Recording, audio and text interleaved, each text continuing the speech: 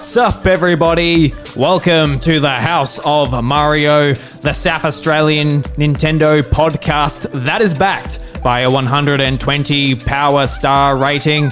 I'm your host, Drew Agnew, and the doors to episode 145 are open. This week on the show, we're talking about the new Pokemon DLC information, Nintendo of America dropping its creators of its ambassador program, and Nintendo's pretty ordinary refund policy. And to join me to talk all about that is my best friend, and most importantly, my co-host, Bryce DeWitt. Oh, hello, mate. How we going, man? That was very nice in comparison to the last couple of weeks. I can't remember what I called you last week. Look, I don't even think you had a name for me last week. I had to say, usually you call me your beautiful BLT or something, but now I'm just like some sort of, half ordinary piece of trash. I got to say, you make a wonderful BLT. You just are oozing with the most delicious juices. Yep. Just a wonderful human being in a burger form. Oh yeah, I got to lose some of the bacon though. You know what I'm saying? What's that show with the talking? It's like a cartoon with the talking fries and the meatball and that. Aqua Teen Hunger Force. That's the one. So this is an audio-only podcast. So just close your eyes and imagine Bryce is a big hamburger. And what food item would I be? Well, let's see. They've already got a meatball. They've got French fries, and they've got a thick shake. So if I'm a BLT, that would have to make you a side piece of some kind. Oh. But it has to be like greasy. Otherwise, it doesn't make sense. Maybe like a bowl of wedges or something. Yeah, I can be a bowl of wedges. A bowl of seasoned wedges. Ooh. There's nothing wrong with a bowl of seasoned wedges. I can attest to that. Covered in pepper because you got darker hair. Oh yeah. Yeah. So you got to fit the style a bit more. Somebody who's got too much of a love for pepper, much like me. Yeah. You always complain about how much pepper I put on my food. You put a ridiculous amount of pepper on your food. Listen, mate. When you've been around my grandfather for as many years as I was, though he left us quite soon, he put pepper on fucking everything, and he put a heap of it on. And he would do it to mine. So I just got used to it. So live with it, I guess. Yeah. Got to get used to it, mate. Yeah. I quite like pepper, but just the amount you put on is just eye-opening. And I don't mind because, we don't necessarily share food. If you're putting that on my half of the pizza or something, I would have words to say, but I mean, pepper on pizza is a bit of a blasphemy. It's a bit different, but just as an example, like a share plate or something. Oh, well, yeah, like if it was a plate of chips and gravy or something. Yeah. And you just you literally get a handful of pepper and just chuck it on. Yeah. No, I'll Salt Bay it on. I go, that thing? Yeah. Yeah, that is actually... And then I'll pat it like I would pat meat. It's all gravy, so it's like... Yeah, but I really won't be impressed sharing food with you. All right, yep. Yeah, so to start off the show, Bryce, obviously there's a lot going on in the world at the moment. The riots in America. You touched on it very, very well last week. Thank you. But, since we recorded that podcast, a lot sort of moved on. And yes. I think we just need to put it out there again that, we support the Black Lives Matter movement, whether it's here in Australia, America, UK, wherever it's happening. It's happening worldwide now, which is really nice to see. Mm-hmm. And I think one thing that I've learned throughout the week, two of us, we aren't racists. We embrace any person, no matter what color or whatever they are. But one thing I think I've learned is instead of just me saying, "Oh, I'm not racist," I think it's important to really stand up against it rather than just sit there and say, what I'm doing is fine. Mm-hmm. But really try and help echo some of these voices out there and push for, what's right in the end, because it's just good versus evil at the end of the day. Yep. Yeah. Absolutely. And, I like to think that the House of Mario, it's a physical place where we can all come together and just embrace one another and not worry about some of these silly things that have... don't have to worry about creed or anything, Yeah. At the end of the day, a phrase that's thrown around a lot is we all bleed red, and that's true. We're all human. And it really shouldn't matter where you come from, where you hail from, where your ancestry was. It really doesn't matter. and we absolutely support it. I'm glad that some of the people that are trying to profiteer off of it, people like Jake Paul, who thank God got arrested for looting, because this is supposed to be a movement of equality and change, and not burning down people's shit and stealing things.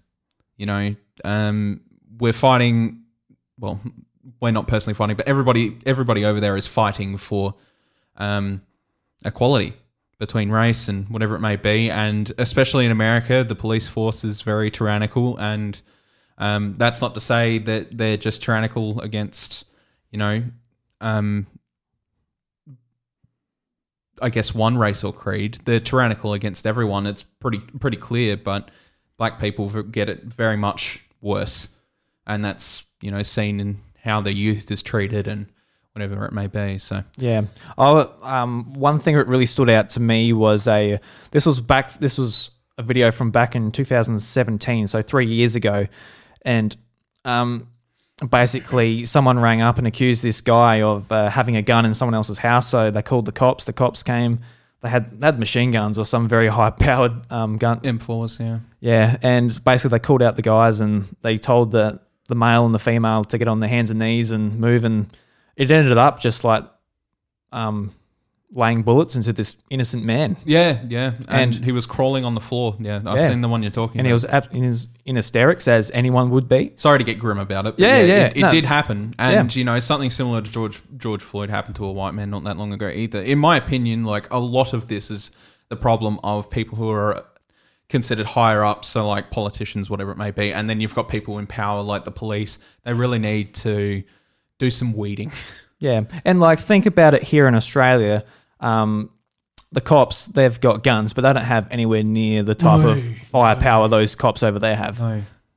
Aboriginal people still get mistreated here, and that's why we've got, a stand happening here. And I've met a lot of good Aboriginal people, and I've always got along with Aboriginal people. It's just sort of, especially around here, we've got like a little community of them, and I've never made an enemy of them. I've always been friendly and whatever it may be. Yeah, as you should be. Like, there's no because reason not to be. They're just human. And we're all human. And, we shouldn't be judging each other based on the color of our skin. It should be, simply just right to be, equal. Yeah, and it's something that just seems so basic. I think it does. A lot of good people who aren't exposed to those types of problems or issues just assume aren't there. I know we're pretty sheltered down here. Like, there aren't very many like diverse groups of people down here in the bottom of South Australia. We still have a bit of diversity in this town, I think. Like, yeah, but it's nothing like, say, maybe not not as the same in the city, but we do have groups from the Philippines and then Chinese and Aboriginal and white people. Obviously, we've got some Indian people here too. It's sort of, we're fine. I don't think we have too much of a racial problem here in this community. I hope not. Completely honest. Yeah. Like you'll hear the old people say the occasional thing or whatever, because that's the sort of the time that we were brought up in, and that eventually that's going to phase out. Like, I don't think you're going to change their mind now, but hopefully it just phases out real soon. Don't worry about it. But, yeah. I'm hoping that as time goes on, we're going towards that sort of change where that sort of racism that's taught by the old fashioned is just completely weeded out as time goes past. And I'm not saying that we have to go kill old people. Jesus, God, no. But I think we're working towards a closer future to what we need as time goes on. But I think for the time being, these protests and stuff are necessary to end as much violence as possible now, because obviously it's a huge problem. Yeah. Absolutely. So let's move on to the rest of the show, Bryce. It's before we jump into some things, let's open our drinks. Yep. Bit thirsty. No, we just moved one of your couches, mate. It was it was hard work. It was hard work, wasn't it? Yeah, not really. Yeah, no, it's actually pretty easy. It's a pretty modular couch. Yeah, it was a very, very modular couch. It's very easy to move out. Like, think about my couch here. Like, with those sort of folding doors. It makes it very hard to get on. Oh, so yeah. that's going to be a bitch to get out because it was a bitch to get in. Yep. But yeah. Yeah. I know the listeners aren't too interested about our couch moving, so we won't dabble on it too much. But Bryce, what drink do you have there, mate? All right, so I'm just going to hold it here and I'm going to go like this, right? I'm going to go. Ooh. I'm getting the ASMR Now, experience. if there are people in the audience that understand that call, it's because it's a Canadian club. Oh. So, what we are going to do is we've had a good relationship with Denmark the past few weeks, as most of you know, and I want to thank them very, very highly because they've been very supportive, and we've loved getting messages from you guys. But now we're going to try and call out somebody else from the charts and see if we get any more responses, just to see if we can get that ball rolling. So there are no Olympics this year, so this is pretty much the replacement for the Olympics. Just keep that in mind. So Bryce, who are you giving the call out to? So in honor of this Canadian club that I've got here and I'm going to drink, we're calling it Canada. If you're from Canada and you're listening right now, leave us some reviews. We would like to hear from you, and we'd like to hear about your experience with the show and stuff like that. And this seems to be a really good way of getting in touch with people, really, hadn't it? Yeah, because it's really got us in touch with Denmark, and we love you guys now. Like we love you now. We really do, though. We really do. Well, hey, like I said, the House of Mario is now situated in Denmark. Thank you for understanding. It's funny too because like the show obviously it got to number one, it slowly dropped throughout the week, and we went down to like 180. I'm like, all right, that was fun while it lasted. But all of a sudden we went from 180, we went back to number 3 once the next episode came out. Yeah. So thank you very much for your continued support in Denmark. And, Absolutely. And Canada. Let's see if you guys can compete with Denmark over here. Yeah, I'd love to see it. Because I'm just going to pull up our stats now, Bryce. I'm going to see where Canada fits in. They're pretty up there as far as the countries go, just by location. Mm-hmm. So Canada, they're number 7. They're number 7th top country for downloading our show. Nice. So we know you're there, Canada. We know you're there. Yeah. Let's see what you're really made of. Yeah, let's hear your voices. Let's do it. Yeah. So you can leave us a review on Apple Podcasts, or if you don't use Apple and you don't have an Apple account, it's too hard, you can go to the link in the show notes to our website. You can use a feature over there called Recasts, and you can share a clip from our podcast, share it with your friends, your followers. You can even just share the podcast in general. Like you don't even have to go as far as that. You could just like go to your Nintendo group on Facebook, as far as we're concerned, and just go, "I'll listen to this podcast. They called us out this week. We should." Yeah, exactly what Daniel did. Thank you very much, Daniel. Exactly. Yeah. What a bro. Oh, well done, man. Honestly, is the man. Honestly, that's kind of support that really, really drives us and, kicks up our week an extra notch. Yeah, absolutely. My week was full of nitrogen. What? I don't know. I was thinking of like NOS, like, going faster, but then it went to nitrogen. Yeah. I don't want to be full of nitrogen. That's probably not a good thing. No, that sounds very painful. All right, All right, Bryce. Let's talk about some video games. Yeah. 13 minutes in. Yeah.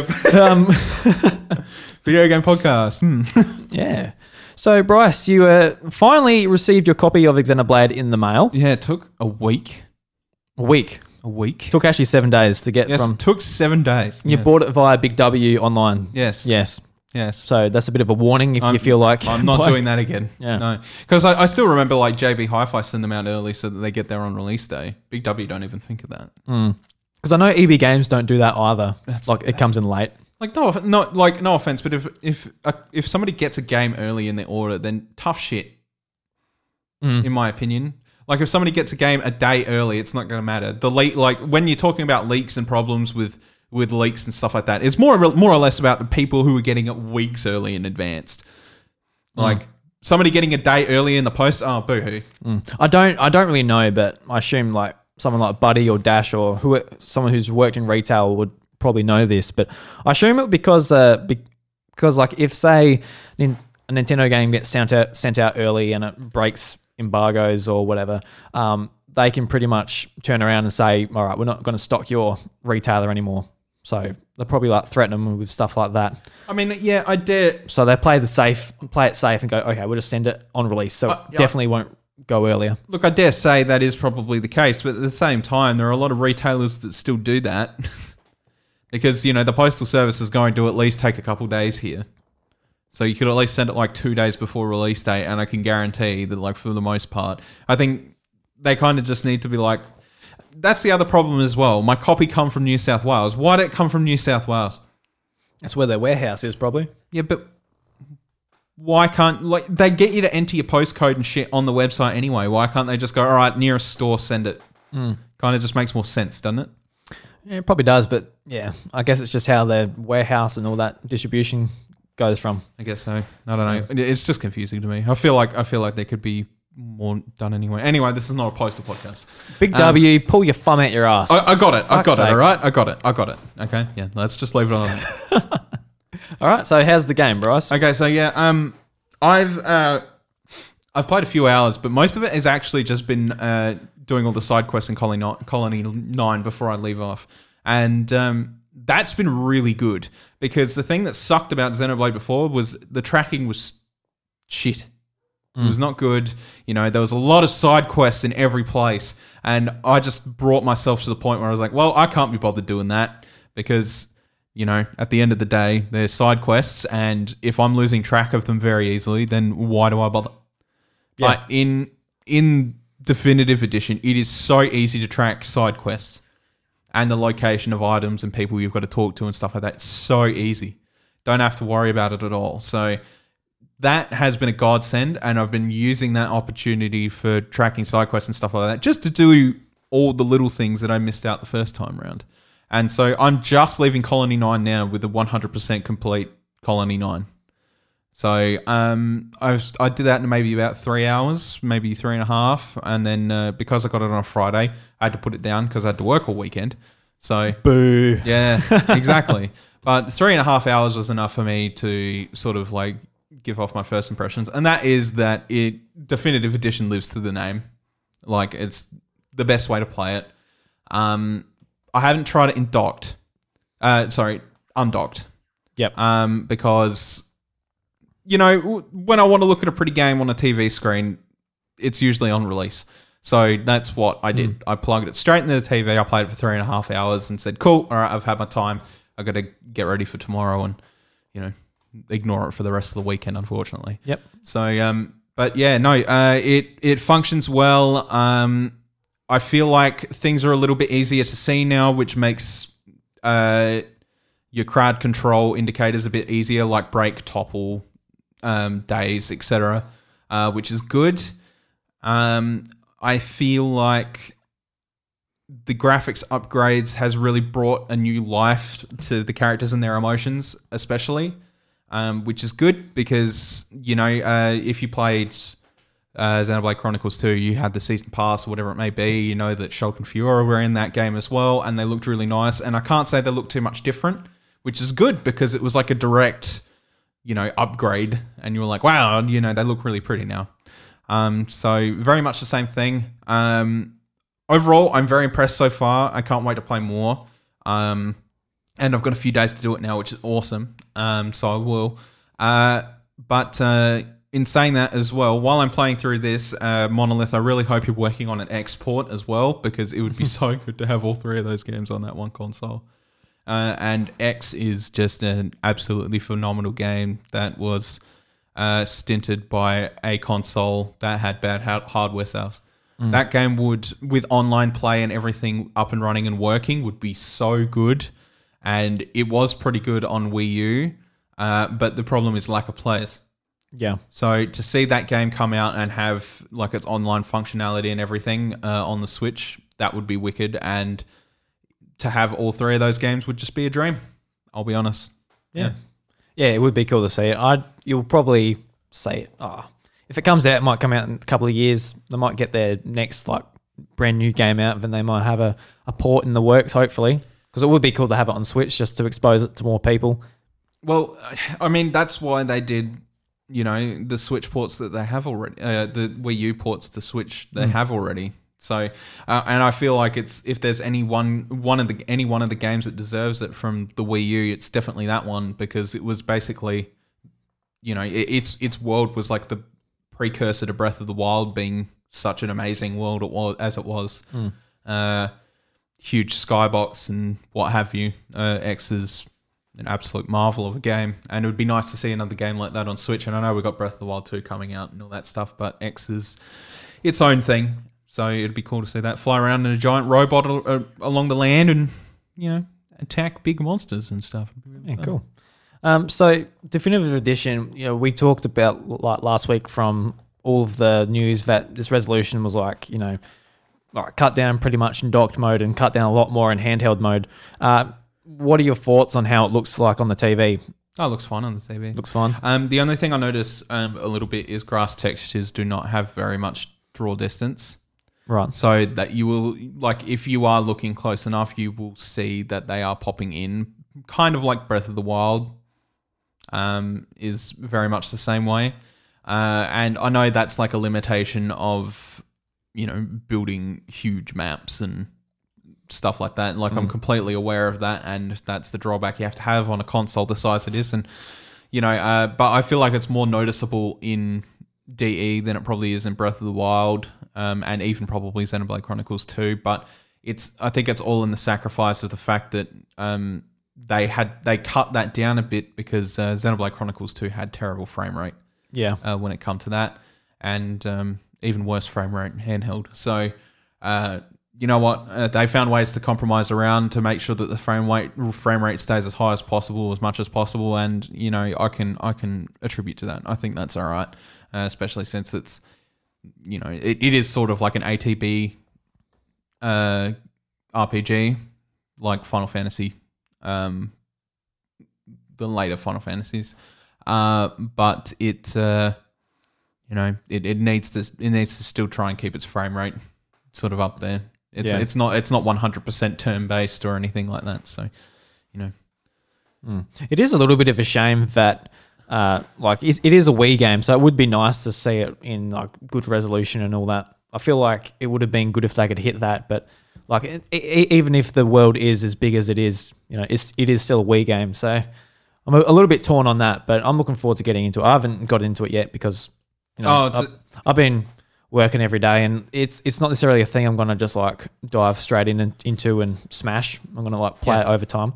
It's a Wii game, yes, but it is significantly improved in terms of like graphics and stuff like that. If you want to side by side the cutscenes, you'll see I've seen that. A dramatic difference. There is, it is very huge. But I mean, that being said, it looks good. But touching on frame rate issues, can I bring up a topic that I've just thought of? Okay, sure. So, I've never heard of anybody playing Black Sad on Switch until recently. And a good friend of ours, who's a listener of the podcast, Luke, has been posting footage of Black Sad on the Switch. Have you seen his posts? Yeah, I have, yeah. Holy shit.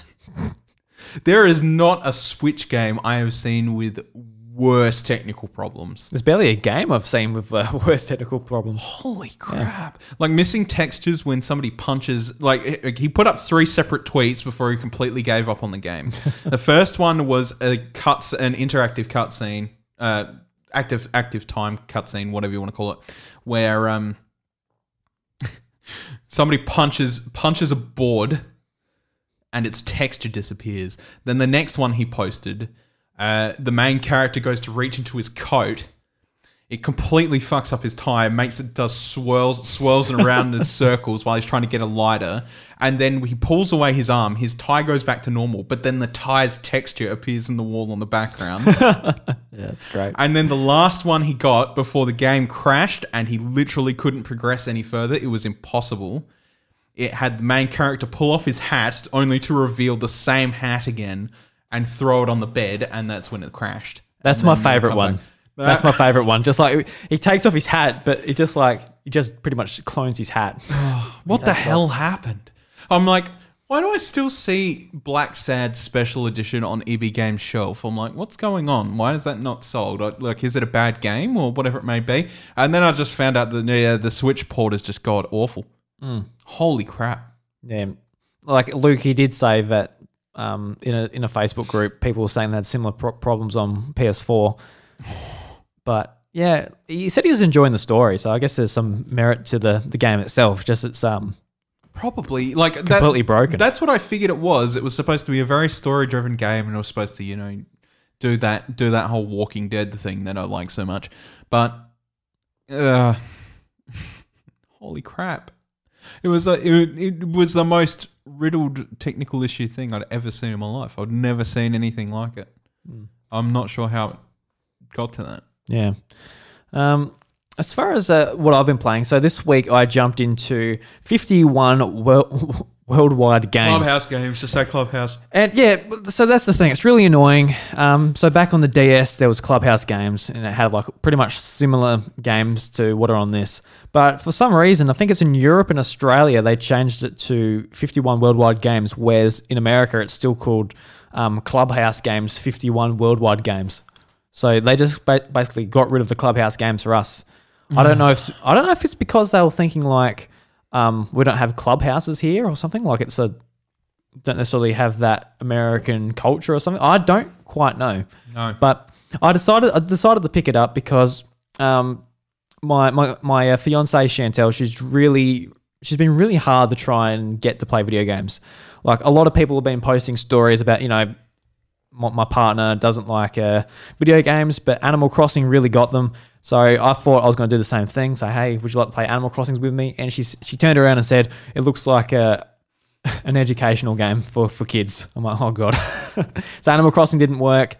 Mario Kart works sometimes. Like, no, she's just like really hard to sort of get her to enjoy a video game.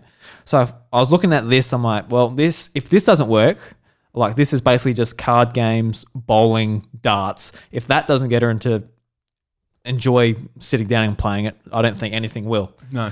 So I bought it for $60. $60 is a little bit steep for what it is, but it's not too bad. So basically I spent about 4 hours playing this on Friday night, and we had a really great time, and she really enjoyed it as well.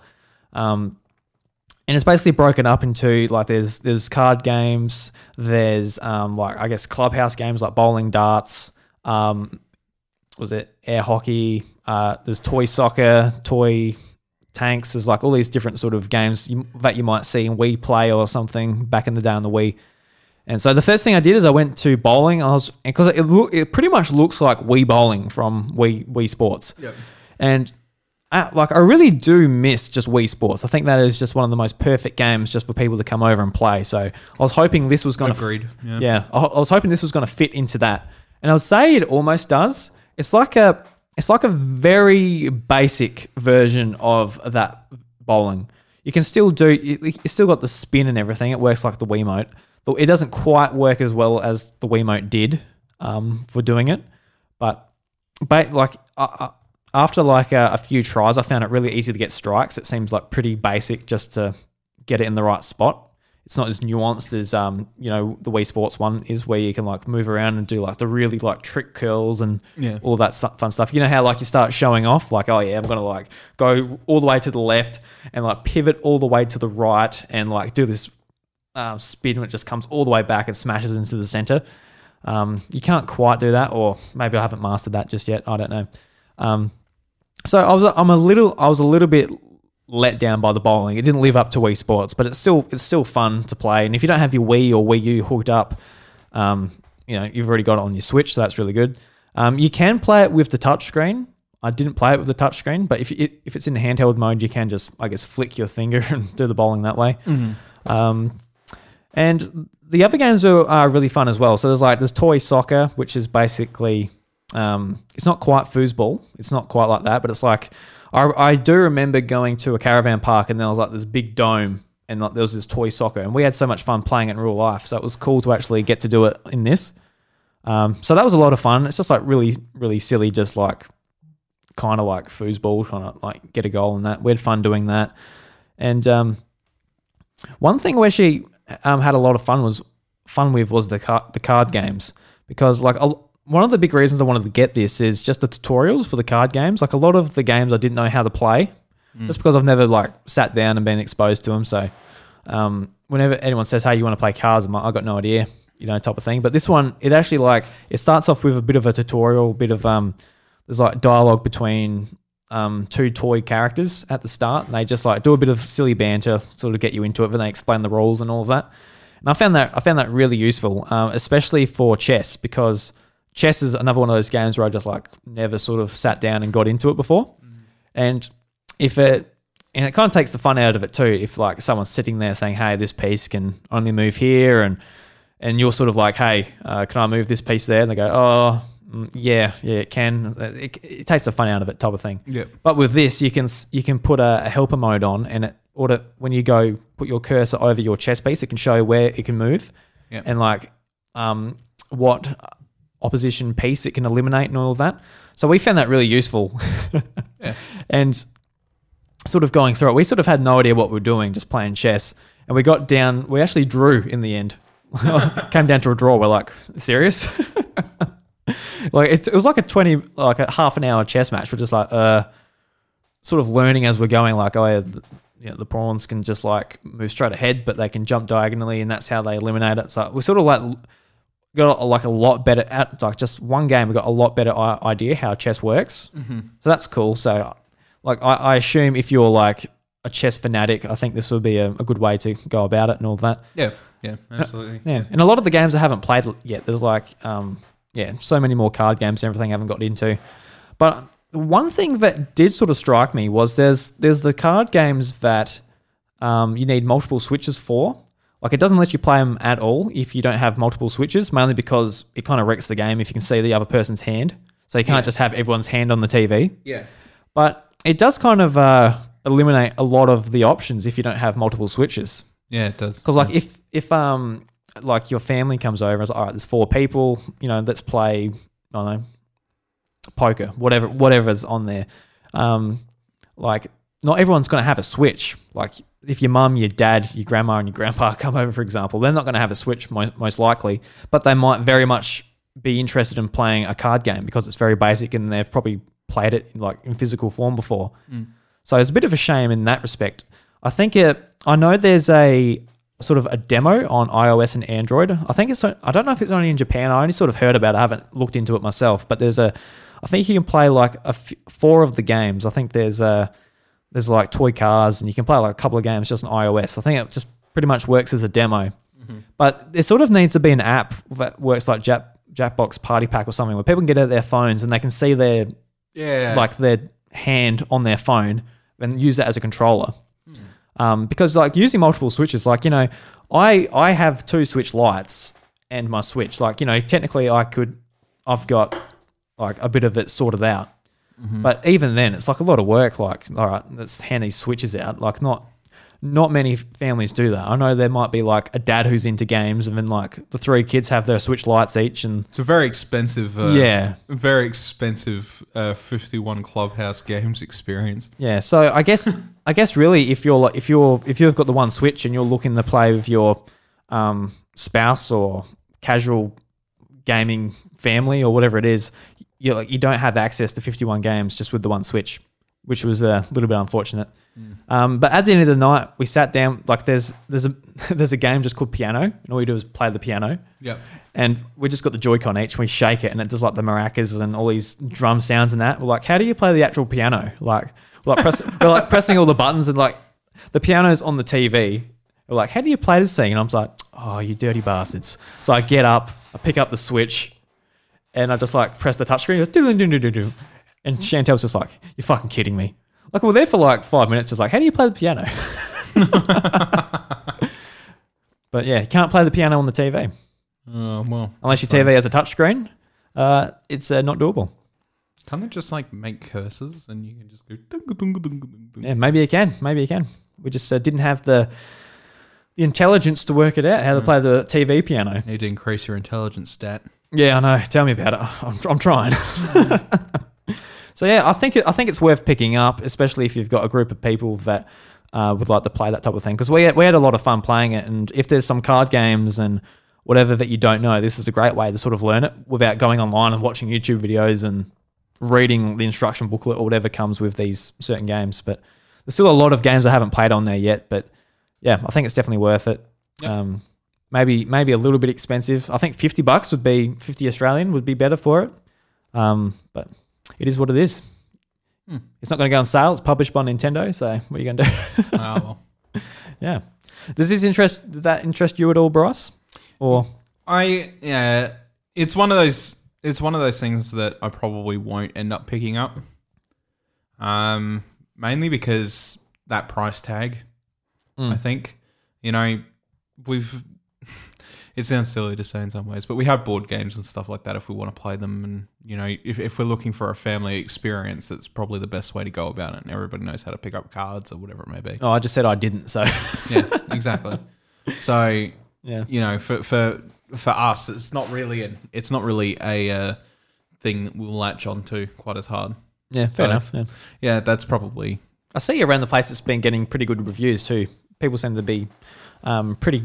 I don't think you can really go wrong with it. No, I would hope Nintendo could manage a collection of card games and that have already pre-existed. Yeah. So I don't think it's too much of a problem in that regard. It's all just in the presentation of how they're sort of shown. Oh yeah, absolutely. Much, yeah. So cool game. Game of the year maybe. No, I'm joking. I think that's all we've been playing pretty much. Before you move on to news, I just want to point out that there are really great Nintendo eShop sales on at the moment. I think there's over 1,000 games on sale at the moment, which is just ridiculous. And if you try to go down that list, it's going to load forever. Because I did it. I went through them all to add games I might be interested in to my wish list to see if I want to buy them. So if you're interested in some cheap games, I'm going to link a Vooks article in the show notes. If you want to go through, have a real easy way to see games and how much they're priced, and you've got links to go and pre-order them online and all that. Make it really easy. So go and support Vooks, which is an Australian Nintendo outlet, and make it easy for you guys. So Bryce, let's move on to some news. Okay. I've got to wait for you. Woohoo! Yeah! Pika, pika! Is that all? I fight for my friends. Yahoo! My body is still. Wow, Bryce, so we finally got information for Pokemon Sword and Shield DLC. Oh, finally. Yeah, it was just a trailer, but... Yeah, it was only a 3-minute trailer. And I was up waiting at 11:30 for the trailer to drop, and was refreshing the Pokemon's YouTube channel, and it just wasn't coming up. So the American part of the Pokemon company, they actually unlisted the trailer, so it wouldn't come up on their channel. Obviously because of what was happening with the rights and everything. I think they decided to not showcase and push information for that on the English side of things because of that, which is fair enough. But it was a bit confusing because they said more information was coming. We're like, okay, so that time come and it just never come. Yeah. So maybe in hindsight they could have said, hey, due to what's going on, we don't want to take voices away from Black Lives Matter and that, and whatever. But the trailer was still available. You just had to find the link for it. But the Japanese trailer did drop when we sort of expected it to, and they dropped a lot of information on the new Isle of Armor DLC, which I'm really excited for. Bryce, are you excited to jump back into it? Back into Pokemon Shield, or not really? Or? Well, I mean, I haven't purchased it, so I'm not really sure. Not sure? I think I'll wait, to be honest. I'll wait and see what happens and see what the general consensus is, and then, because if not, I'll just hold off and just buy the collection when it's actually there. Like a Game of the Year type of thing? Is that what you're talking about? No, just like when the Crown Tundra comes out, I'll just buy it then. Then I've got more to play. Because if it's only like 2 hours worth of content, then... Yeah, fair enough. Yeah, so we got a release date finally, and it is coming out in June. No delays. It's coming out on the 17th, which is good. It's only, 10 days away or 9 days away from recording? 8 days away from when the episode actually comes out. And I'm just on Pokemon.com at the moment, and it lists some of the features that are coming with the Isle of Armor DLC. So number one is the Cramomatic. So this is quoted from Pokemon.com. So the dojo on the Isle of Armor houses a unique take on recycling in the form of a device called the Cramomatic. If you feed it 4 items, it will combine them and give you a new item in exchange. You can receive a variety of items, including Pokeballs, PP-ups, and more. Some combinations might produce rare items. So that'll be interesting. It's kind of like it's basically introducing crafting into Pokemon through items. Yep. So it depends on what you can sort of craft. If you can craft some cool things like Master Balls and I dare some say, really useful things, that'd be pretty cool. Yeah, I dare say it'd be a good way to get held items, and I think a lot of people will actually hold. Well, a lot of people that really want the best out of it will probably hold off for a couple of weeks for people to build a comprehensive list, and then go from there. Yeah, so that's pretty cool. We've got a new tutor move. So completely new tutor moves will also be in the Isle of Armor. You can have your Pokemon learn these moves in exchange for Armorite ore, a substance you can only find in the Isle of Armor through max raid battles and other means. So the first move is Burning Jealousy, and Burning Jealousy is a new fire type move that can be taught to a starting a fire type move that can be taught starting with this expansion. When it said starting, I thought it was going to go into like a starter Pokemon. So the moves are DLC exclusive. Yes. God damn it. Okay. Yeah. Well, what I predicted was right then. That's shitty. I mean, I think like if they don't give you like exclusive things with this DLC, there's no reason to buy it. So I don't really have a problem with that. You get your exclusive things. You get an exclusive area to explore, a new bit of the story. You get a new Pokemon that you can earn that is tradable if you want, but you can earn it and get it how you want it. You know, you've got more challenges for you to do, more max raids for you to do. What the fuck is the point in hindering the competitive side of Pokemon by making exclusive moves? Yeah, we'll see how that's really dumb. I mean, I'm not too worried because I've bought it, so it's all good. I know you're not worried, but like I just think what if that's the case, then what's the point of allowing stuff like Pokemon being tradable and whatever? Having anything exclusive that's going to impact competitive side of Pokemon. I mean, you can get a traded Pokemon with this move. Yeah, but you've got to send a Pokemon over there. You've got to do that, whatever. I don't know. It just seems like a pain in the ass. I mean, it's pretty. I think this is a good thing because, like, just having. I don't think exclusive moves are that big a deal. But we'll go on. So there's a Burning Jealousy. There's a Glassy Glide, and Glassy Glide is a new grass type move that can be taught with this expansion. The move has high priority when using grassy terrain, which will work really well with the new hidden ability, which we'll go into later. And this is one of the things that stood out to me the most. So there's a new thing called Max Soup. And Max Soup is a special dish made from rare ingredients you can gather on the Isle of Armor. If a Pokemon with great hidden potential drinks Max Soup, it will become a special Pokemon capable of Gigantamaxing. So I get what this really means. If you just hatch or catch a normal Lapras that has a G-Max form, you'll be able to make a Max Soup, and it will be able to Gigantamax. So it's a good change, and I think that's awesome. But the only problem is that a lot of the G-Max forms are suboptimal. A lot of them are, yeah. Which sucks. Like, you know, you'll hear a lot of competitive Pokemon players say, well, actually, G-Max sucks nuts, so... You know, you're probably not going to want to use them.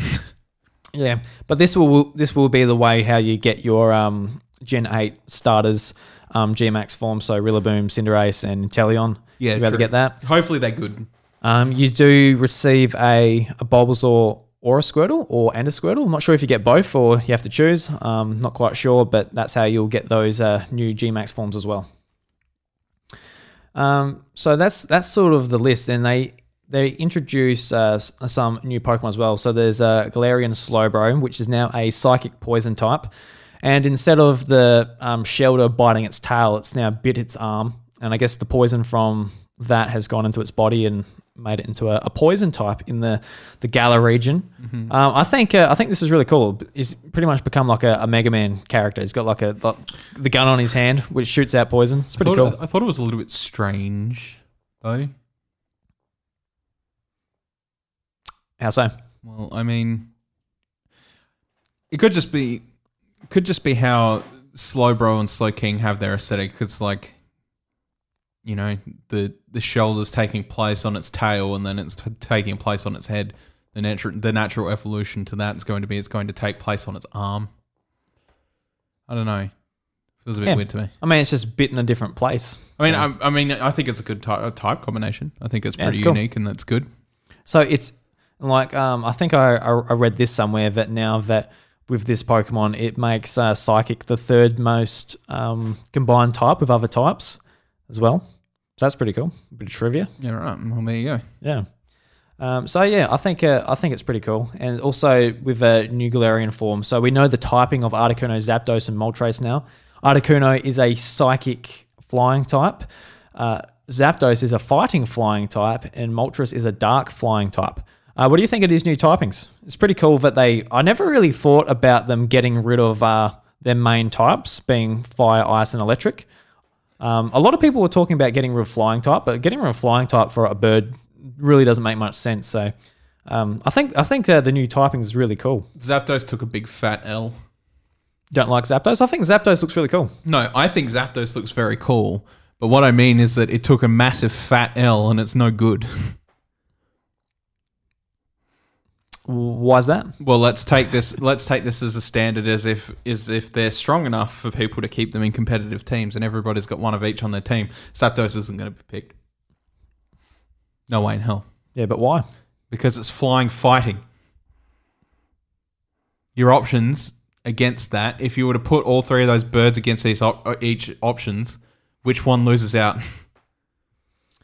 I don't know, but Zapdos. Like Hawlucha is used like a little bit, like not a whole lot, but like that is like pretty much the only flying fighting type. Hawlucha didn't also have a equivalent that was psychic flying, or something like that to take it out of the competition. I think like the only thing that this Zapdos can be effective against out of those three is Moltres, but even then it's not super effective. It's the only Pokemon out of those three that doesn't have a super effective advantage against each other. Yeah, like it's sort of this is sort of the fan fairy sort of starters like we always wanted with Psychic, Dark, and Fighting, just with that different sort of type wheel of how it works. But just with the obviously the flying as the secondary type, it just nullifies, completely negates it. Yeah. Like because I reckon Zapdos is my favorite simply because it's just not overdone. I feel like Moltres and Articuno for me are very, very overdone in terms of design. I really like them all though, to be honest. I think probably Articuno would be my favorite one. I think Zapdos is mine because it's very simple. It fits the concept all right. Articuno just looks like Will took Pokemon form, like from the Elite Four. Oh, yeah. Like dead on. That's exactly what it looks like. And I think Zapdos is my favorite, but but them having the secondary type of flying, yeah. Yeah. Well, if you're like versing them all together, I guess Zapdos comes out on the bottom because of that. You'll be easily able to use like some probably like even Moltres will be able to use probably Brave Bird or some powerful flying move on it, and it'll probably make pretty easy work of it. But yeah, don't know. I like them all anyway. I think it'll be fun. We don't get them until the second DLC pack, so don't have to worry about them for a little bit. I'm not sure about Moltres. I think Moltres is probably the worst one off for me. It's probably my third favorite out of the three too, but I still really like it. Yeah, I don't know. And also we got G-Max forms for Blastoise and Venusaur, which we knew before, but we sort of saw more in-game stuff of it, which looked pretty neat. Yep. Do you think these guys look pretty cool? I really like how Blastoise is like a big fortress. It's like with cannons out of its back and everything. It's really cool. I love how they gave Venusaur a bowl cut. I did, yeah. We're getting a phone call. But you or me? It's you. Oh, look at that. Better hang up on it. Little Mr. Man, he got a phone call. I did. Oh my god. Oh my god. Not turning your phone off during a podcast. What are you? Yeah, I just not very professional. And as well as that, when after the trailer went up, they released Hidden Ability, Grookey, Scorbunny, and Sobble on Pokemon Home. Okay. Yeah, which I went and got straight away because I was up anyway, so I went and got them. And I'm currently trying to get a shiny Hidden Ability Grookey, but no luck just yet. Isn't the best one going to be Scorbunny? Yeah. Technically? Yeah, so Score Bunny's going to have ability. I've got the name of the ability just off the top of my head, but Is it like Protean? yeah, it's exactly the same. So once you use a move, it will change its type to the same typing as that move. So you'll get the 1.5 stat stab each time, which would be pretty insane. And you can swap your type at will, pretty much, depending on what you predict is going to be coming. So it's going to be an absolute beast. So It's a very annoying ability. I don't know why they ever invented it. yeah, It's stupidly overpowered. I don't understand. I don't understand why they made it. Because with Greninja, it was a real problem, obviously. Yeah. But apart from that, we got a little bit of information for the next DLC pack as well, the Crown Tundra. And it shows, if you go to Pokemon.com and have a look, it actually shows you like some of the mechanics for sort of exploring the raid dens. How you can split up in different directions and sort of choose your legendaries. And this is how you're going to be getting all the legendary Pokemon. It shows all the main Pokemon throughout the series, so Mewtwo and the birds. Oh, not the birds. Was it Mewtwo, Groudon, Kyogre, Ho-Oh, Lugia, all of the main ones. So that's how you'll be getting them. I'm not sure if you'll be getting like some of the other ones, like Latios, Latias, and the non-main legendaries as such through that way. But I'm kind of hoping that some of the other legendary Pokemon are not through raids, just introduced in a bit more interesting way. We see that the 3 Reggies are introduced, like you just actually go and do the puzzles and that, like you would in Ruby, Sapphire, Emerald. Yeah, that's because they got 2 new Reggie forms too. Yeah. But I hope some other legendary Pokemon are just like not in raids, because while it's good that raids are used to introduce some of these Pokemon, it is a bit more of a boring way to do it rather than going and finding them. But looking forward to it nevertheless. And in that DLC pack, there's also a Galarian Star Tournament. So you team up with other characters in the Galar region and you do double battles. So this will be cool.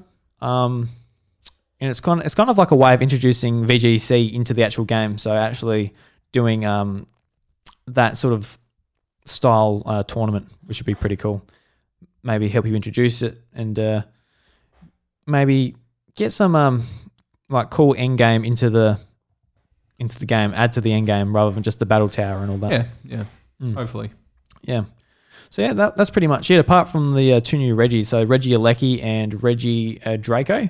So electric and dragon type respectively. Reggie Alecki is kind of a lame name. Yeah, like there's a lot of people are just like Reggie Volt, or, you know, heck, even just Reggie Alecki instead of like Reggie Alecki, or you know, just seems a bit lame. What are you gonna do? Go and knock on Nintendo Treehouse and say, "Oi, Treehouse, what were you thinking? Change the name." Change the name. All right, so I think that's all of the Pokemon news, Bryce. I'm really looking forward to it. You're not, but we can move on. No, well, I'm half off. Half. Just like your order from Subway. I have a half, thanks, man.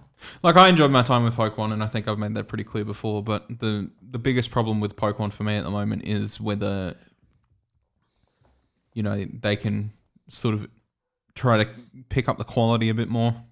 Yeah, definitely. And I think like that's on a lot of people's minds. Even if they did enjoy Pokemon, they thought it was fun, whatever it may be. There was not much quality control in Sword and Shield, and it doesn't feel like, you know, a lot of the time they were talking about, you know, trying to improve things and trying to make things better and all these Pokemon cut and stuff like that. I don't think people were ultimately satisfied. Yeah, well, there's definitely issues there. Like the code for shiny rates in like wild encounters is just broken and it's never been patched. Yeah. Like, for example, like there's just things there where they put it out and they've obviously moved on to DLC, and after the 2 DLC packs, they'll be well on the way to the next Pokemon game. Like there's no sort of looking at the product and fixing things that they need to fix. Yeah. And I mean, that's a serious issue, and you know, they would want to be putting in a lot of quality in these DLCs, and I think that's probably my main reason for holding off at the moment, is because, you know, if it's 2 hours worth of time and get nothing out of it, then I won't bother. I won't get my money. Yeah, well, I think everyone's sort of hoping for like the patch that comes alongside the DLC. It would be like a big one which fixes some of these things. Oh, and if it does, I'll buy it. But I'm not holding out hope. Yeah, fair enough. All right, Bryce. So next article comes from Nintendo Life, and it's just a bit of a summary on the Digital Foundry's verdict on the BioShock The Collection on Nintendo Switch. So the article reads, last week, for the first time ever, the BioShock series made its debut on a Nintendo platform. This remastered collection for Nintendo Switch includes BioShock, BioShock 2, and BioShock Infinite.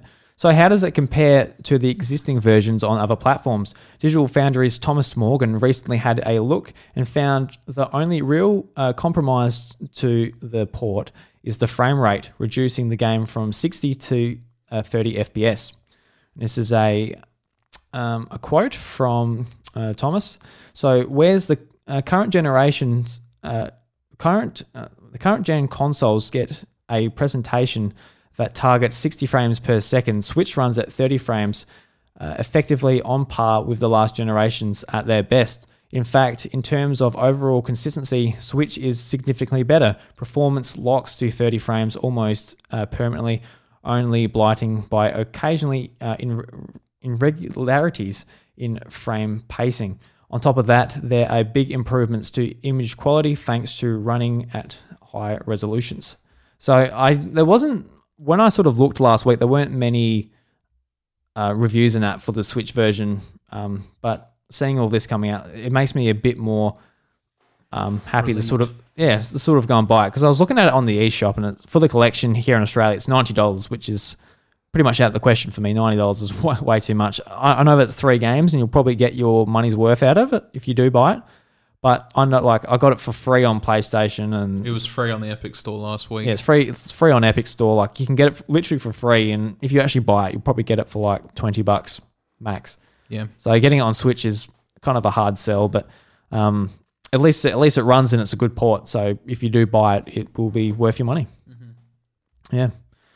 And BioShock's one of those games too. I need to play, because I bought it back when I had Xbox 360, but I had a non-HD TV, and reading the text, it just was not going to fly. I could not read the text. It was too small and too blurry. Mm-hmm. Yeah. Yeah. Oh, well. Yeah. So next article comes from Nintendo Life, and the title is Minecraft Dungeons knocks Animal Crossing off the top of the eShop charts. So Minecraft is obviously an insanely popular game, so it's no surprise to hear Mojang's new spin-off Minecraft Dungeons is already selling incredibly well across multiple digital platforms. On the Nintendo front, it's taken top spot from Animal Crossing New Horizons on the Nintendo Switch eShop bestsellers list in the United States. As noted by Benji Sales, this brings an end to Tom Nook's 3 months of dominance, which began in March. So this is a quote from Benji Sales, and he says, Minecraft Dungeons has ended Animal Crossing's run as the best-selling game on the US eShop. Animal Crossing New Horizons has been number 1 since early March. That's 3 months of dominance. We are seeing on Xbox, Minecraft Dungeons is performing very strong and is now number 1 on Nintendo Switch. So this is a game I'm yet to actually jump into. I'm going to download it on Game Pass and see what it's about, because when it was announced at E3 last year, it was like, oh, this actually looks like quite a bit of fun. And I'm not a Minecraft guy, really, so it kind of shows... It's just Minecraft Diablo, like same possum theory. It'd be good too when I think they're going to introduce cross-platform, so that's going to make the game really cool too. You can just jump onto it anywhere, and be a good game to play on Switch. Yeah, for sure. Yeah, for sure. For sure.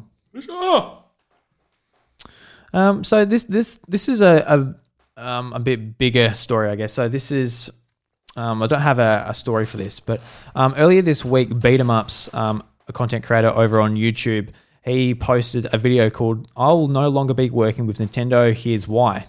And it's a half an hour video, so if you're interested in seeing it, I'll leave a link in the show notes to go and check out the full video from him explaining everything. But just a quick run-up of the video basically is that Nintendo sent him an email saying that he's no longer a part of the Nintendo Ambassador program in North America. And they gave him sort of no reason, and sort of like a back and forth after a while. He's still getting game codes from Nintendo America. He got the 2K games, he got Minecraft Dungeons, and he's going to continue to get codes by the seams of it. But he's going to get all the benefits. He's just not being labeled as an ambassador. Yeah. And it kind of brings up like the question, like, why? Why isn't he going to be like a part of it anymore? And the reasons he fought and a lot of other people sort of speculated on as well, as one reason is the last video he released was a modding video of Breath of the Wild, which you could see that Nintendo wouldn't be too impressed by that. But in sort of talking back and forward with Nintendo America, apparently that's not the reason, as what they've said. The other reason as well is that he often talks about mental health and is a big advocate for mental health, which is obviously a really good thing. I don't think that would be the reason at all. Yeah, so Completely honest. So we'll talk about it, Bryce. So we'll start off, like, why do you think he might have lost the Nintendo ambassador status? They said they after poking it around or whatever, they said it wasn't the reason, but I think modding Breath of the Wild probably was the pin in whatever was going on there. You know, it was the thing that made them go, all right, that's it. Yep, all right, whatever. To be honest, beyond that, I'm not really sure, but they, as mentioned again, you know, in the video, they're changing the ambassador program, and they've made that very clear, to him at least, you know, and I think it's more or less going to be it's him for now, and as far as he knows, as he's, you know, sort of put it out there, he's the only one that's been removed, and that's not 100% just yet. I would give it time for this new program to kick in and then see what happens there, because I have a feeling they're going to be doing a lot of weeding, because when they bring in a new program, they're going to want to put on as little amount of people as possible, or at least without harming their revenue, so that they can push forward, because he hasn't lost any of his benefits. He's just lost the title. Yeah. So that just tells me that they're still working with him. They just removed the ambassador status from him. So they're literally going to have that title and put it towards something else. Yeah. Like it kind of shows you that they want to keep working with him and keep providing him codes so he can keep making videos and that. Like, they obviously like him. They haven't just like cut off all ties and that. Like, there's a few other content creators where I know that they've just had all ties cut off from companies they were talking to, because whether they're just not liked or they've got more opinions that aren't liked by other people, whatever the reason. So Nintendo of America still obviously does like what Beat 'em Ups is doing on his channel. But I think like you say, the sort of the advocate, being an advocate for mental health doesn't come into it. I think it probably does. I think when Nintendo is looking at people to join their ambassador program, I think they're looking at people who are extremely like safe and squeaky clean and just put on a smile for their products and shine them in the best light. So when he's doing things that aren't focused on just games, and that he's talking about maybe problems with himself and problems in society, and you know, just bringing awareness, which is a fantastic thing just for his community and just the gaming community at large. I feel like a lot what, you know, Dane Peavy's doing with his podcast, just really like pushing that message out there and raising money and doing all that fun stuff. So I do think that would have a little bit about it. Even if it's nothing he's sort of done, they might look at it and say, like, he might do something. And I've got to ask you, like, I don't want to go too much in this, but like Etika, was he an ambassador, a brand ambassador at all for Nintendo?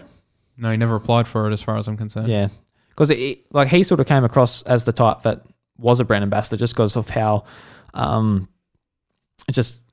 content just aligns so much with Nintendo. But yeah, except for the fact that, you know, N-bombs every 2 minutes because he could. Yeah, so yeah, not the family friendly. He doesn't fit that category of what they want, and I don't think he's concerned about it. He just likes Nintendo stuff. As for, you know, being an advocate for mental health and stuff like that, and having a part in it that where you get removed from it, I think that's probably reading it too deep. I'd like to think we're in a world these days that is more receptive to mental health, and I think it's a very backwards way of thinking that might be the problem. Oh, no, absolutely. But I'm just trying to think like what a marketing team would be sitting down and thinking. I'm not saying from my perspective, I'm like, oh no, this is too dangerous or whatever. No, well, if anything, they would probably rather be working with people like that and helping, push their agenda. And as like Twitch does or whatever it may be, where people are having fundraisers and stuff like that, and Twitch promotes them and stuff like that, I would very much imagine that it'd be more likely the case that they would do something like that, because that brings them more revenue, far more revenue. In a day and age, where we're much more receptive to these problems, whether it be mental health, physical health, racial problems, gender equality, all that stuff. I think companies are starting to realize that, the new generations coming in, they're not grumpy old men sitting in a room talking about how their shoes weren't shined this morning or some shit, And I don't think it's that bad anymore. And I think Nintendo has a pretty good touch with a lot of creators that are on their side. So, people like the Completionist or whatever it may be, that probably have a far more interaction with them than what he's doing. So my take behind it, I suppose, is that what he says in the video is that the most help he gets from Nintendo is he gets invited to things sometimes, and that's like very rarely often, and they provide him with game codes. Now, you could say we're doing pretty much the same thing. Almost, yeah. We get game codes. Like they'll go, rarely, yeah. But if you would like to play a game, and then we go, yes, please, and then we might get a game code. And he said the same thing. He sometimes gets them. Doesn't always mean he is. Whereas what I think they're trying to do is they're trying to make a big spectacle of the ambassador program and have more stuff like what happened with MatPat or the Completionist or, Pro Jared, even though we don't mention his name anymore. No. Really? But those are all people that had direct interaction with people like Reggie and putting them in a very good spotlight, or Bill Trinan or whoever. And they actually did full-on collaboration videos. And they're still considered that, the ambassador. But what that tells me is Beat 'em Ups is not doing that kind of work with them. So they're trying to create a category for that. They're still offering him games and stuff like that because they still want him to play them, and people obviously, still watch him and stuff. But they don't want to categorize the people that they're calling ambassadors as just people that play their games. They want them to be like people that interact with the company more. Yeah. Yeah, no, that makes a lot of sense. Yeah. Well, I mean, again, you've only got to look at, the creators that have spent time with their corporate and, done whatever. MatPat had a few videos with Reggie, and there were full production videos, and then the Completionist had a challenge where he had to finish, I think it was A Link Between Worlds on the train on the train time that he spent getting to Nintendo HQ, and he lost, so he had to dress up in a Tingle costume. That's great. And sit with Bill Trinan on a couch. I think it is just shrinking, and they are changing it to make it a bit more of a thing. Especially I feel like with people like Doug Bowser, who is the new president of Nintendo, very clearly does not have as much as a social standing as Reggie did, because we all know Reggie was always out in the public all the time talking, and he still is. But Doug Bowser doesn't really do that. So I have a feeling that, a lot of the stuff we're going to see coming from this new ambassadors program is going to be a lot of hands-on to help push more personalities out that aren't just Reggie or, the old personalities like Shigeru and all that stuff. Yeah. Yeah, I guess like what it could have been is just he was, as big as he is, he was just sort of at the bottom of the list as far as like being interactive and that with them. So I think that is probably the case. Yeah. I don't think it's personal. I think it's just they want to have a better definition of ambassador. Yeah, and like they say they are making changes to their program, so that might be like, all right, we're going to make sure we bring every single one to our offices for the year, and we're going to do content and push like our games and all of that, and have to weed a few just to be able to So we don't have to make an excuse when we don't invite them or something. I don't know. Exactly. Yeah. Because I know I was playing a bit of devil's advocate with the mental health thing, but that would have been extremely sad if that was the reason, because that's always a good message to get behind, and because a lot of Nintendo customers would be sort of battling with depression and sort of these mental health issues. Yeah, it's not limited just to anything else. So yeah, that's right. Yeah. So yeah, as far as things goes though, but just with just the ambassador program and having to always, I guess, put like your best face on for their products. So like I know there's a lot of great content creators out there. There's like Rogers Base, Miss Click, and all of that. And I don't think they'll necessarily say that they like something that they don't, but it is something to keep in mind when creators are sort of labelled with this creators program. But yeah. I don't know how we would go if we were in North America and we could be a part of this program. Not that we would, just because we do a podcast. We don't even do YouTube, so it doesn't matter. So, but it's just a thing on top of credibility. I don't know. Yeah, no, not too sure. Not too sure. So, Bryce, for this next news story, I reckon we'll move into Reggie's Rec Room to wrap it up. What do you reckon? All right, cool. You gonna get on the escalator and move on in? Mm-hmm. Yep. I'll press the button. There we go. Beep. Hi, Nintendo fans. Reggie here. Hey, Reggie.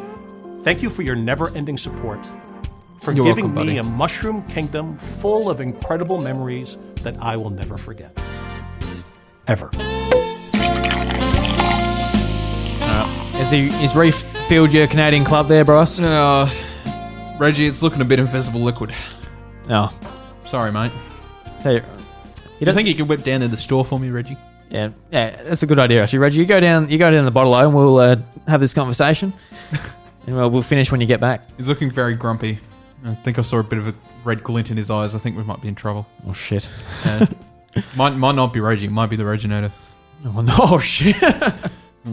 Not the Reginator. Oh dear. That's the last thing we need to worry Oh no, about. yeah, we don't need that in this bar. No, we don't. Turn out like Pulp Fiction.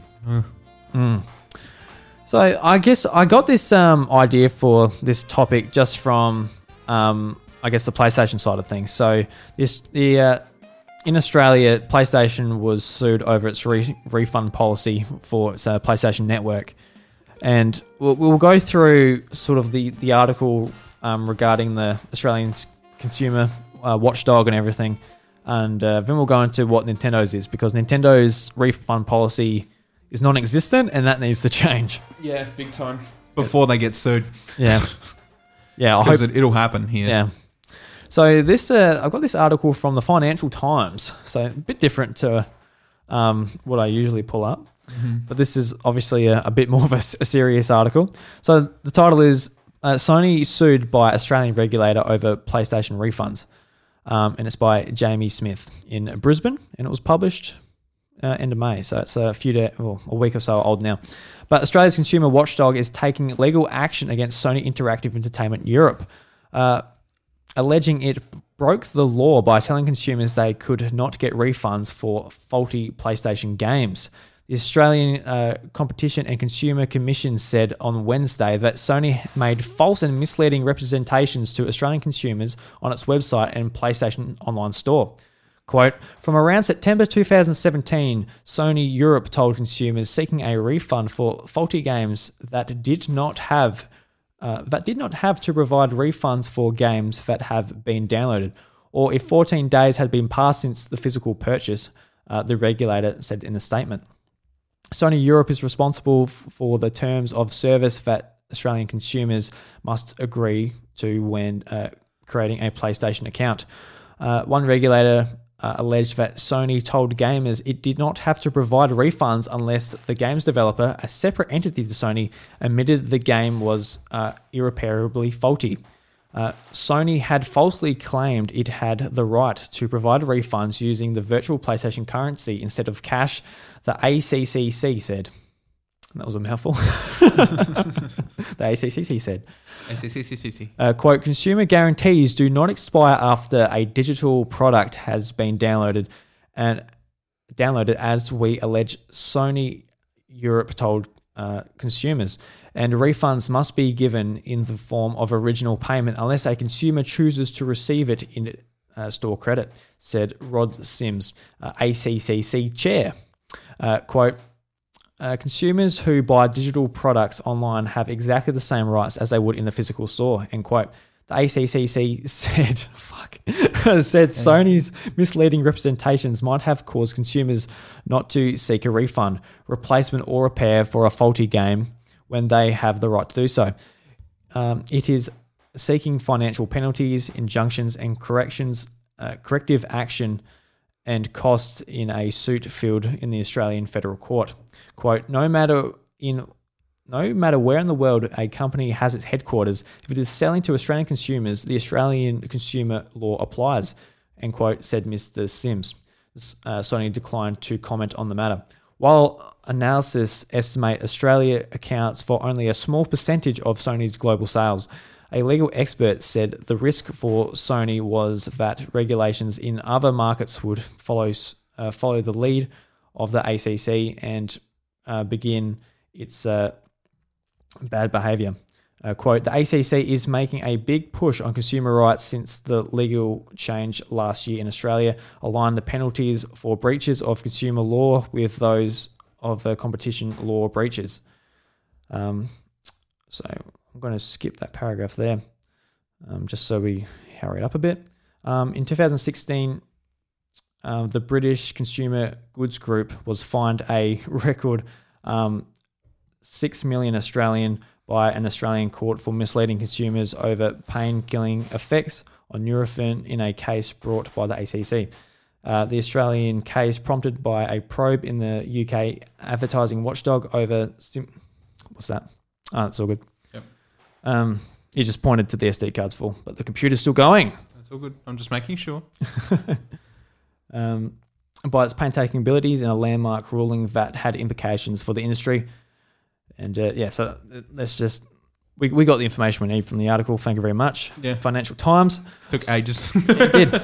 But basically what Sony was offering is if you wanted a refund, you got refunded in PlayStation Store credits. Which is bullshit. Which is bullshit. You didn't get it back in cash, which is no good. But on the Nintendo side of things, on Nintendo eShop, in all countries, not only can you not get it back in cash, you can't get it back at all. There is no refund policy at all. So just from checking out Nintendo's online store, if you say, all right, how do I get a refund? They basically say, this is a quote from Nintendo's site. So we do not need to provide a credit, refund, or exchange in cases such as a change of mind, accidental purchase, or because you simply didn't like the game. But in case of any encouragement, in any case,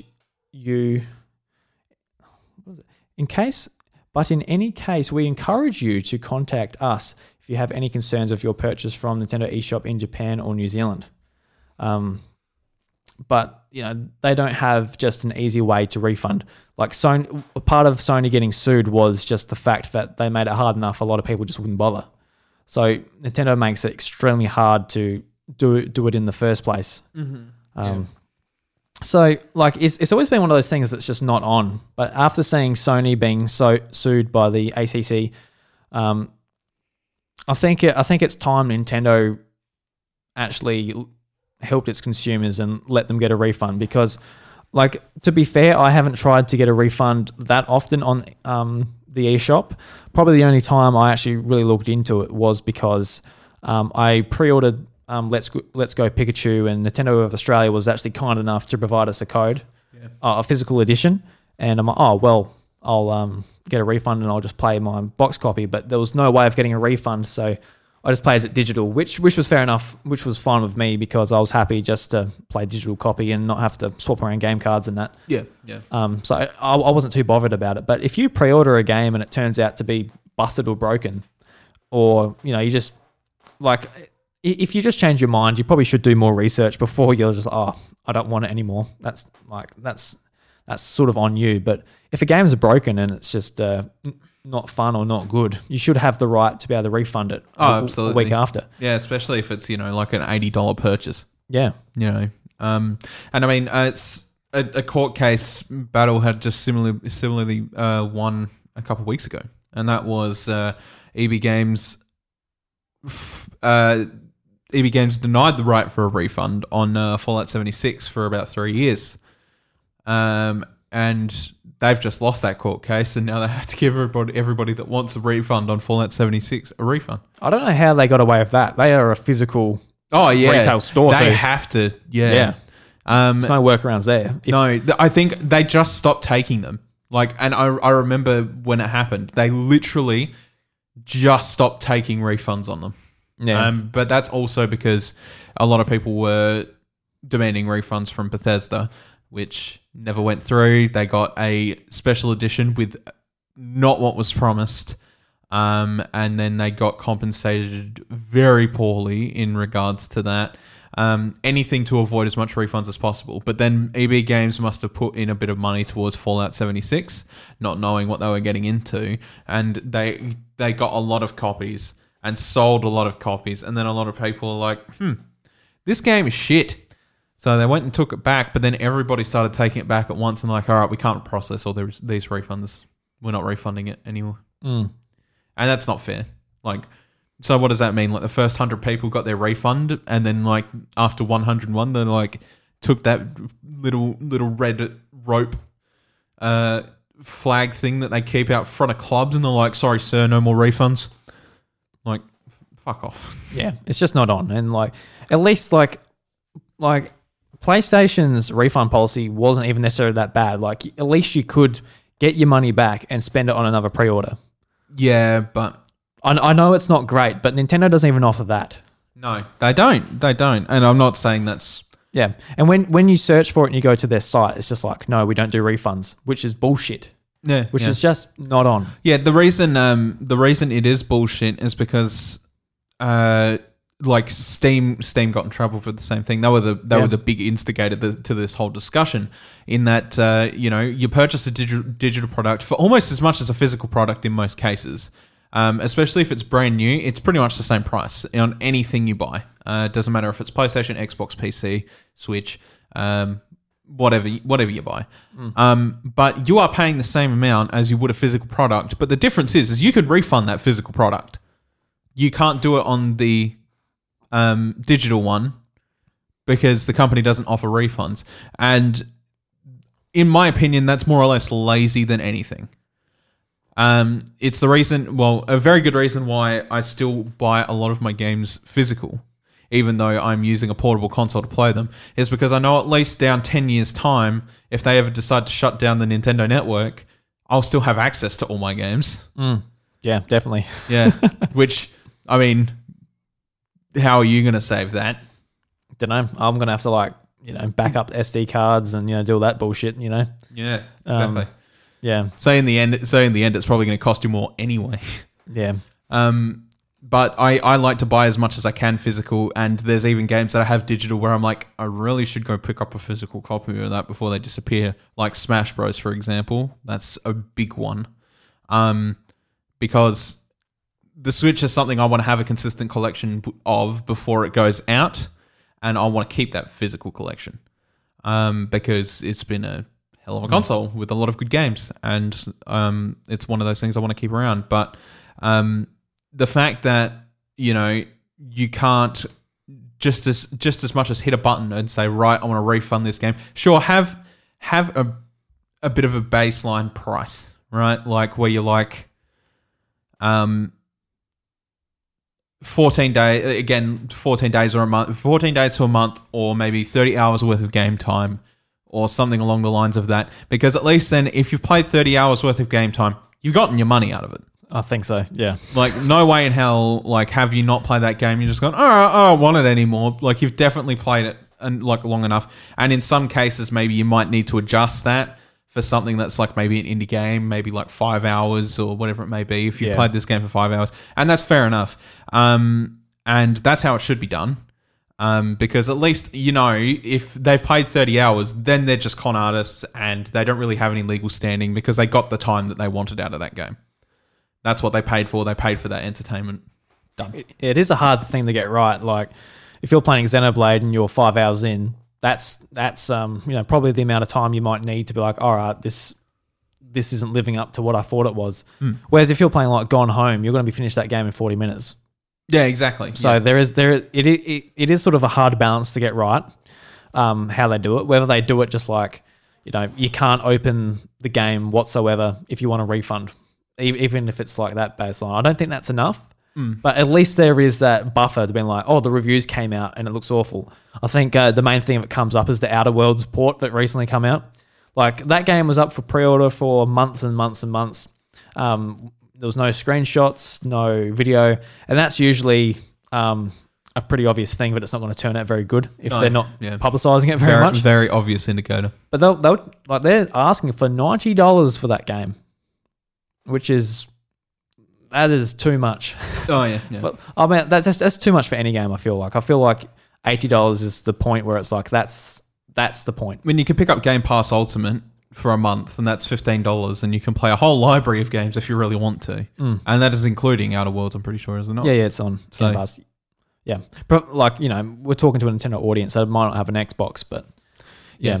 But like you pre-order that game and it comes out how that port came out, where you're literally like walking between areas and it stops and buffers like a YouTube video to load up, and like the textures take about a minute to load as you're already like going through the level. Like you can blame Nintendo, you can blame the Switch, you can blame the developers, whether they should have even tried to put it on Switch. It looks like maybe they shouldn't. Just because of that's a pretty it's a brand new game that's running on Xbox One X and PlayStation 4 Pro. It's probably not a great suit for it. When they announced it, it's kind of like, yeah, if they can do it, sure, but obviously it didn't turn out couldn't. They couldn't. But I think like games like that is where the refund policy needs to come in. Because I remember Resistance Burning Skies on PlayStation Vita. That game actually looks pretty good in previews and that, and it looked pretty good. So I pre-ordered that at EB Games. And I picked it up and reviews came out. It was absolutely terrible. I played through it and I'm like, yeah, this is pretty ordinary. Like the whole game, I beat it in like 3 hours. Like it wasn't very long. It wasn't very good. So, 7 days, whatever, I was able to take it back and get my money back. Yeah, and that's right, yeah. Like sometimes you need that buffer. And for Nintendo, I feel like it would be a good thing for them because it'll have people more confident to spend their money on pre-orders and all of this that they're asking for. Because like at the moment they're asking for a pre-order for Paper Mario, and I'm sure that's going to be pretty good, but we don't know if it's going to turn out like the other ones, the last two or whatever. So maybe I'm hoping not. Yeah, well, I'm hoping not as well. But maybe if they had a better refund policy, we'll be able to buy. Oh, I'll put my $80, and if I don't like it, or if it comes out like, oh, this is kind of like the other ones, it's very underwhelming. I was like, well.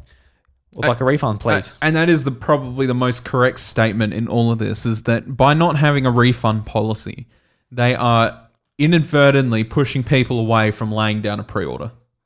And you know what? You would get a hell of a lot more pre-orders if you had that safety net security. And by extension, you would also probably have a lot more sales.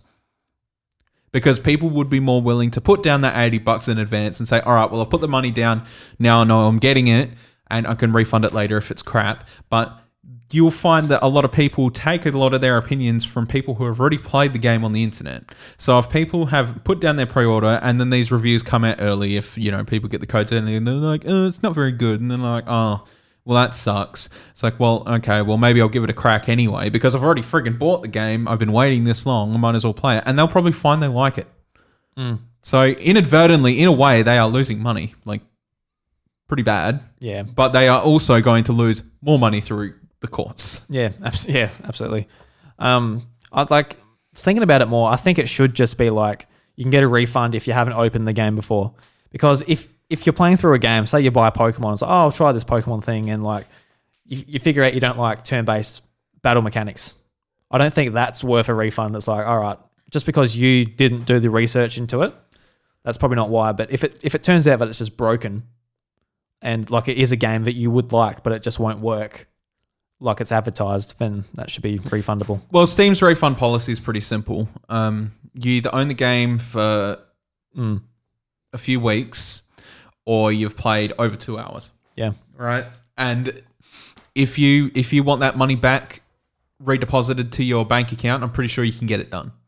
And that is the biggest problem with the Australian courts, is that you can't get that money back. And I think that's fair to a degree, because at the end of the day, a lot of people put on money on their digital accounts to buy something that it's not just sitting there waiting to be used, because that's dead money until you actually find something you want. Yeah, because Sony just putting it as digital credit back to their account, that is pretty much nothing to them. They're still going to get that money regardless. Yeah, exactly. Whereas if you get it put back to your account, you can like use it to pay your bills and that, but you're like, oh shit, maybe I shouldn't have bought that video game. Yeah, exactly. Yeah. Like everybody makes that kind of mistake, right? You know, somebody might go on eBay and they might accidentally order 700 rubber ducks. Yeah, all the time. Instead of 70. Yeah, right? It's bullshit. And then all of a sudden it's just like, oh crap, I've just spent 10 times the amount of money I was supposed to. It's like, I really need to cancel that order. You can go and be like, I did not mean to order 700 ducks. I am really sorry. Can I have my money back? And they'll be like, okay, we'll help you correct that order. It's the same concept, right? Like, sometimes people don't think too far ahead, or somebody's left something in their cart that they were considering, or the kids accidentally put in there. And that's right. They've bought it and spent an extra $80. It's just like, well, shit. Like if I'm stuck with this. If you're buying V-Bucks over the eShop, like just they say if you have any concerns, you can contact Nintendo Australia or New Zealand, but that is a lot of hoops to jump through to do it. It's not like Apple or whatever where it just has a number or email to just go straight to it. Yeah, exactly. Like, there's a lot of hoops to go through just for basic stuff. Mm-hmm. So pull your fucking head in, Nintendo, for God's sakes. Look, put a good refund policy on for the consumers. Well, look, they need to consider it, and they need to consider it soon, because that'll be where the hammer goes next. I can guarantee it. I'm surprised it hasn't already. Like, you know, they've had this policy forever on their eShop. Like, it's just, Yeah, well, as in recent years, the ACCC is cracking down a hell of a lot more. So, you know, they probably went for the bigger targets first, that being, you know, Steam and PlayStation, which are, yes, the bigger targets by sales-wise, and then Nintendo following. So, yeah. Because I believe Xbox has quite a good one as well. I think theirs is pretty up to snuff. Oh, refunds. Yeah. They've never been too much of a problem. Yeah. Not that I've tried to get a refund over there, but... No. Back in the Xbox 360 days, I remember them being pretty all right with refunds. Yeah. Giving you back your Microsoft points if you don't want... just reverting it in general, because it's all... You know, they have a pretty good support line anyway, because obviously Microsoft owns more than just Xbox. They've got... Windows, and how many people call them for Windows every day. So it's kind of, you know, just in their nature to have a better support line. They've had it since 1990, you know. Yeah. So I think they're very well aware of refund policies and how they work and what you have to be mindful of, and they've never really had a problem with that kind of thing. So, yeah, I don't think they'll ever land in trouble, but Nintendo definitely will. Yeah, hopefully we'll see some change relatively soon. Pray. Pray, yeah. Otherwise we'll be reading in the news how Nintendo got sued. Absolutely. Yeah. So, Bryce, before we wrap up, anything you'd like to bring up on the show, or you reckon we're done? I think I'm pretty good this week. It's been a slow... It's still sort of a slow burn until Pokemon and Smash DLCs hit. As we mentioned last week, it was pretty cruisy for most of that week too. And hopefully some more news soon. Like I want like a direct or something. It's pretty much the week of that E3 would be. Yeah, exactly. Yeah, so, I want a direct soon. I want something, because it feels empty. Like it doesn't even feel like it's the week of E3 pretty much. Yeah. And that's sad to say, because much that's been part of our viewing pleasure for the last 7 years. We've done that every year, except for the 1 year you went on vacation. So it's a bit strange, and I'll be sad if we don't get anything around this time. Yeah, it sounds like we're not, but PlayStation sort of put out there that they were going to do a reveal around this time, but because of Black Lives Matter and everything, and that they delayed that, which is absolutely fair. But in terms of hopefully as things sort of come to more of a resolution, hopefully, and not continue as they are, and whatever it may be. Hopefully they win that battle sooner rather than later. Is my point. And then when things get back to normal, we'll have something, and that would be nice. But again, like you said earlier, you put it very eloquently. Having that kind of stuff can take the voice away from that kind of movement, and it's important that that movement stays strong. So I'm 100% in favor of just, letting it go, and I can wait out, but I would like to hear something soon. Yeah, just for our entertainment and viewing pleasure. Absolutely. So, everybody, thank you very much for listening to the House of Mario episode 145. If you enjoy the show, you're more than welcome to go over the Apple Podcast, leave us a review. Remember, Canada, we are relying on you. Go and leave us a review. That's right.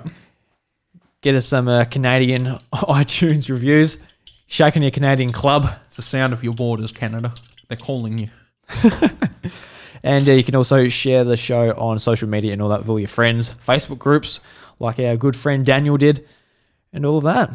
Yeah. Yeah, and there's a link, invite to the House of Mario Discord. Yeah, that's right. As well. So yeah, Bryce, where can they follow you on Twitter, my friend? At IV Evan. And you can follow me at iDruby and the show at the House of Mario. And this week's Nintendo Jukebox is by Family Jewels, which Family Jewels, baby.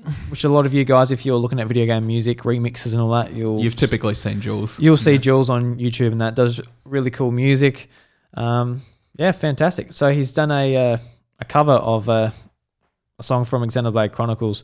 You will know our names. So it's very popular song. Yeah, is it just the main battle theme? Is that it's the boss battle theme? Boss battle theme. Yep. Well, high rank monster battle theme. Yeah. Awesome. All right. Until next week, the doors to the House of Mario are closed. Catch you later. See ya, Bryce. Bye, man.